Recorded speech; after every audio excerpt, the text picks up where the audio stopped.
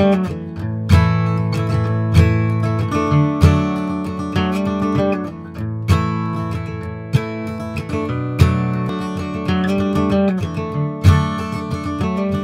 I'm Brian Levy. I'm a partner at Manchester Living, and I'm also the host of the Manchester Living podcast. Thanks for tuning in today. The purpose of this podcast is to help people navigate the complex maze of elder care. And I also have a lexicon of elder care terms on the website at manchesterlivingpodcast.com. Today's new and noteworthy is a PSA. Let me tell you a quick story about a client of mine who had a family caregiver working for them, and they needed additional care. So they wanted to combine our caregivers with their caregiver. No problem. We've done it before. We'll do it again. So our process is that caregiver comes to our office, fills out our paperwork. We put them on our payroll. We pay the taxes, and we assign them to that assignment. The caveat is we do a background check, and I smelled a fish. Something wasn't right. So I went back in my office, and when I went back to meet with this caregiver, she was gone. Ran the background check anyhow, and it came up 5.5 pages long. This caregiver had been in this family's home for 2.5 weeks at that point. The mother loved her. Everything was great. Little did she know there was a criminal in her home. She was on parole. She had DUIs, she had theft, and she had drug charges. So be aware of the band of bandits in your community. Buyer beware, and cheaper isn't always better. So that's my PSA for today. So know the pros and cons of using an agency versus going direct. There's redundancy. When a caregiver gets sick or they get a flat tire or they can't come that day, there's always other caregivers in an agency that we could send. Check references, past employers, not just cousins and best friends. Do a background check, get permission, and do your research. It's always good to get a copy of a driver's license and their license plate. And also don't forget about taxes. There is a $100,000 penalty and 5 years in jail for not paying Social Security taxes. Really, the moral of the story is follow your gut, trust your gut. So that's my PSA for today. Let's jump right in. Today's topic is isolation when mom and dad are left alone. The National Council on Aging reports that 1 in 6 ages 65 and older is isolated, either socially or geographically. A recent AARP survey says 66% of people say their anxiety levels have increased during the pandemic. Isolation can lead to coronary artery disease, higher risk of stroke, and faster decline. The effects of isolation are real, and I have 2 industry leaders on the show today to discuss. With us, Mindy Jones, the managing partner at Pyxis Care Management. You've been in the business since 2008 when you were a caregiver for your grandmother. Mm-hmm. And Stephanie Israelstem, the sales and marketing director at Anthology of Plano. You've been in the business since you were a receptionist at a skilled nursing facility at age 15. 15 years old. Wow. Well, thanks for being on the show today. Let's jump right in. Let's talk about isolation. I know you're in the marketplace dealing with families day in and day out. You see a lot of elderly people being isolated. Absolutely. And before I jump in, let me just start, Brian, by saying thank you so much for having me.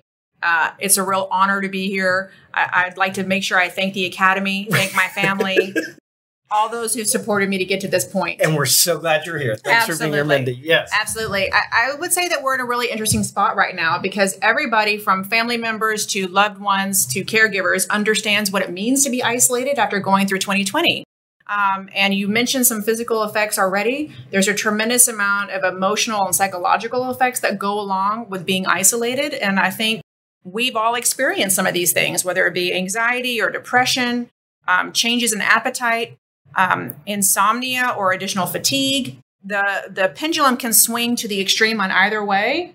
And so knowing what we've seen, we can then now hopefully extrapolate that to our elder population to be a little bit more not only empathetic, but action-oriented in how to address it. That's great. As we're talking about isolation, I want to talk about as it relates to COVID and non-COVID. You know, there's COVID isolation and there's also just caregiver to resident ratios. And I know that in your assisted living facility, you have a lot of folks that are feeling isolated. And what are you guys doing to combat that? Thank you for asking, Brian. We actually, we've got a great system set up. So Anthology of Plano has 92 apartments, and with all those residents, isolation is a real thing, and especially with COVID. I mean, it's been really heartbreaking to see our residents not be able to hug their family members and just leave the building without coming back and being isolated. So it's been tough.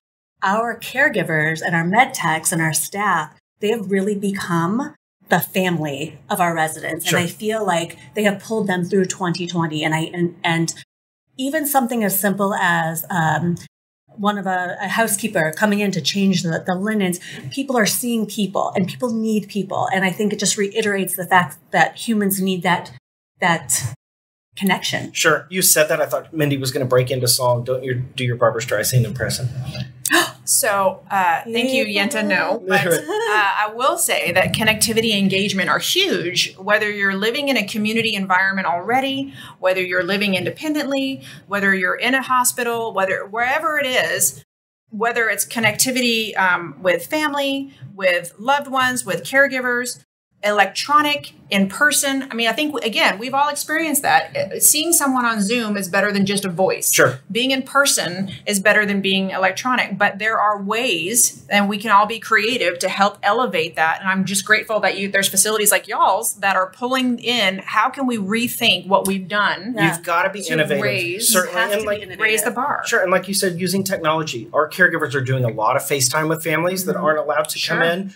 On a consistent basis. I mean, they can come in weekly doing weekly visits, but doing FaceTime visits, texting, doing videos, keeping the family in touch as much as the residents. Are you guys in a place now, since we're in Texas spring, where we have 70-degree days and 40-degree days, where there's outside visits allowed or window visits? I mean, have you had to worry about curating those spaces? We have, but we've gotten very creative. Even through the heat of the summer, we really were pedantic about keeping the people who came in safe and covered. And we have air-conditioned areas as well as heated areas so families can sit and safely visit.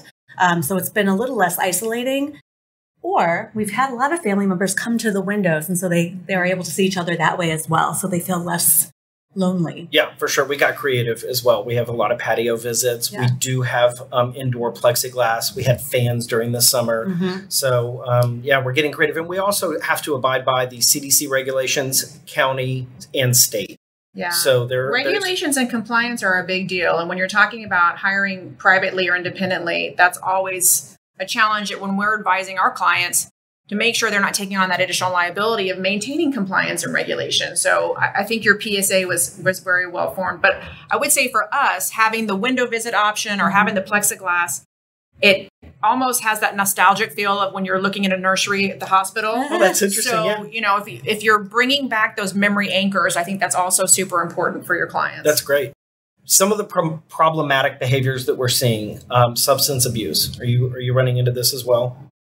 So in our community, this is the benefit of having extra eyes on you. They know if you are maybe drinking a little too much, but I will tell you that it has been shown that isolation leads to smoking or depression or alcohol use. And so we really try and keep an eye on that. We're a non-smoking community, but naturally, I mean, if you're sitting home and you have no one to talk to, what do you do? Hit the bar. Have a glass of wine. Right, exactly. Are you seeing this with your clients as well? Yes and no. I think Stephanie's point is very well made. It's make sure that you amplify the level of connectivity, but for each client, their vice or their stress reliever is going to be a little different. So sometimes it's substance related, sometimes it's diet related, sometimes it's behavioral outbursts. It can be all kinds of different things that manifest that we've got to be a little bit more aware of as people's stress and anxiety increases. Right. And including sleep patterns. I mean, people aren't sleeping like they used to. So it's really affecting sleeping patterns. Well, and you know what I've noticed? Sometimes days run into nights and they the clock almost gets a little confusing for people. So it's really important to get up and have a schedule, have breakfast, then have lunch and have dinner, and stay active as you possibly can to maintain that sense of normalcy. Sure. Right. And feeling emotional, whether you're eating your feelings or not eating your feelings, that's an issue. Yeah. And I know that we want to monitor intake with our residents at Manchester Care Homes and our clients as well. That's something that's been more on the top of our minds. We used to just not document things like we had lunch today, but those are important things to know. Is mom eating? Routine is huge. And again, as we all saw this last year, if you let your kids just sleep till noon and don't get on the Zoom classes or do whatever, what happens to their behavior? So it's very similar with elders. I think many people have a misconception of what it means what it feels like or what it means to be old. They think it's going to be like a vacation all the time, or that, retirement is just bliss because you don't have structure. But if you don't build the structure in, then it ends up being a worse conundrum than before. You've opened that Pandora's box of additional physical and emotional problems. So it's those anchors throughout the day, whether it be, for me, the Jeopardy game show at 6 o'clock in the evening, or whether it's the first thing in the coffee in the morning or what have you, to keep your system flowing and keep your activity. And you brought up physical movement. That's huge. Whether it be something very, simplistic or low motion I think you guys are probably doing chair yoga or chair balloon things. Or catch with a balloon. I mean, so that's a big deal, but even getting just walking, getting out and breathing fresh air and walking is a big, big thing. And that really affects the sleep. Yeah. Loneliness. I mean, people that are alone, they're lonely. And there's so many ways that you can just reach out to your community, whether it's a neighbor or a friend. Look, we all know someone who's elderly. Touch base with them. Ask them a story. Ask them to tell you about even something simple. Did you really walk uphill in the snow both ways? Make them smile. And they love talking about it. I mean, the great thing about the elderly is that they have experienced things that you and I have read in textbooks or seen in movies. Ask them about it, and they will they'll fill your ear with dialogue. And I think that makes them feel useful and important and purposeful. And it curbs that loneliness. And I feel whether you're at home with a caregiver or whether you're in a community environment, take the time to connect with anyone that you come into contact with. And when you go home, it's really easy to shut your garage door and take a walk, meet your neighbors. Everyone's fighting their own battle right now. Right. Battle of loneliness. Right. And also be aware that socializing, even if you're nonverbal, at Manchester, we do meals family style.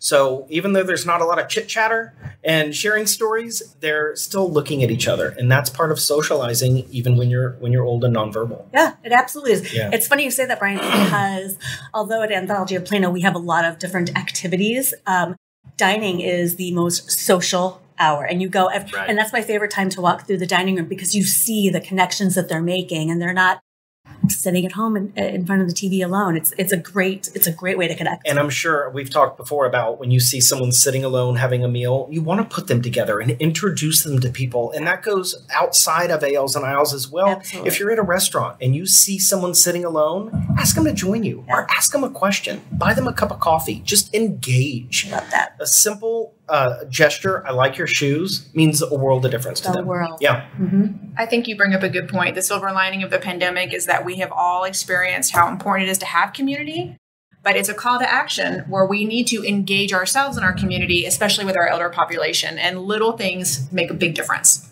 Absolutely. And another thing is turn off the news. Especially with this political climate, we said to our residents, let's just turn off the news. Let's turn on some music. Let's get a little active so they're not sitting there with this. So that helped curb the depression and the isolation. Absolutely. And whether it's music on the TV or a game show or, an old 50s show, what is it? Leave It to Beaver or something that is not dramatic. Yeah. Gunsmoke. I had a resident that watched Gunsmoke all day, every day. He died watching Gunsmoke. Oh, it was great. He died doing what he loved. No doubt. All right, let's go to today's nugget. Today's nugget is not a promotion for, this is not a product placement. This show is not monetized, but I'm really into this product, and it's called the Amazon Echo 8. When we can't visit our loved ones in person, let technology help us stay in touch. So I'll roll this demo of this amazing product. Now, another thing I wanted to do was to make this really foolproof. So the person that's receiving the calls, all they need to do is press a green button on the screen to answer the call. And that is their total involvement. So it doesn't need any more technical knowledge than pressing the green button. So hopefully this will open it up to those most vulnerable and those probably less techie. So let's go ahead and use the call feature, and we're going to do this by voice. Alexa, video call Randy Bristow. Calling Randy Bristow's Alexa devices. So now if he has multiple devices, like he has an Echo Show or he has the Alexa app on his phone, it would actually just call his phone and we can video chat that way as well, as long as he has linked his Amazon account. Oh, hey, how's it going? Fine, how are you? Again, not product placement. I'm not endorsed by Amazon, but I really like that Amazon Echo 8, and I think it's a fabulous device. So, all right. I want to give my viewers an opportunity to get to know you guys. We're going to do what's called the lightning round. Are you ready? Dun, dun, dun. Mindy, chocolate chip or Oreo? Chocolate chip cookie dough. I prefer the tartare version. Tartare version, raw dough. Got Absolutely. it. See, I'm quick. Stephanie, beach or mountains? Oh my gosh, that's a tough one. I'm going beach. Going beach. Mindy, stick shift. Can you drive a stick shift car? Yes, sir. That's Stephanie. what I learned on. Can you drive a stick shift car? I can. Nice. Yeah. Mindy, braces as a kid. No, glasses. Stephanie, on a scale of 1 to 10, how good are you at keeping a secret? I would say 9. Mindy, celebrity crush? Viggo Mortensen. Stephanie, do you snore? I plead the fifth.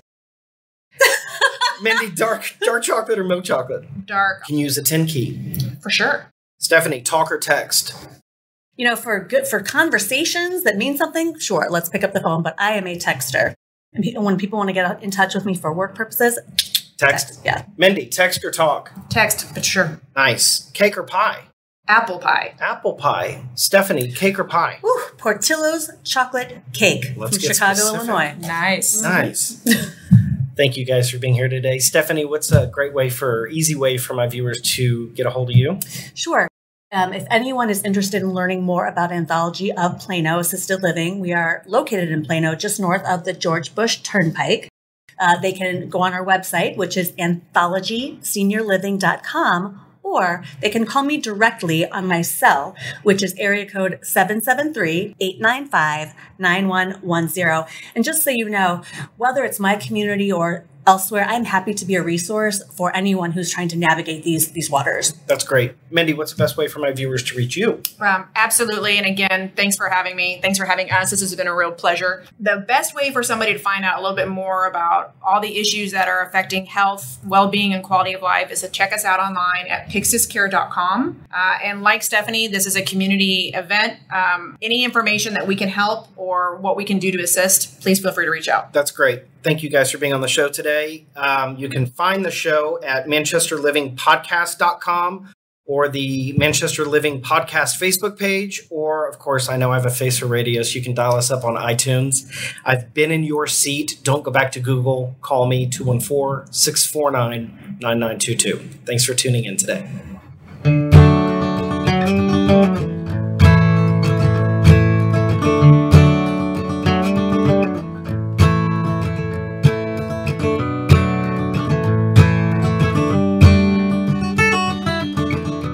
Another thing I wanted to do was to make this really foolproof. So the person that's receiving the calls, all they need to do is press a green button on the screen to answer the call. And that is their total involvement. So it doesn't need any more technical knowledge than pressing the green button. So hopefully this will open it up to those most vulnerable and those probably less techie. So let's go ahead and use the call feature, and we're going to do this by voice.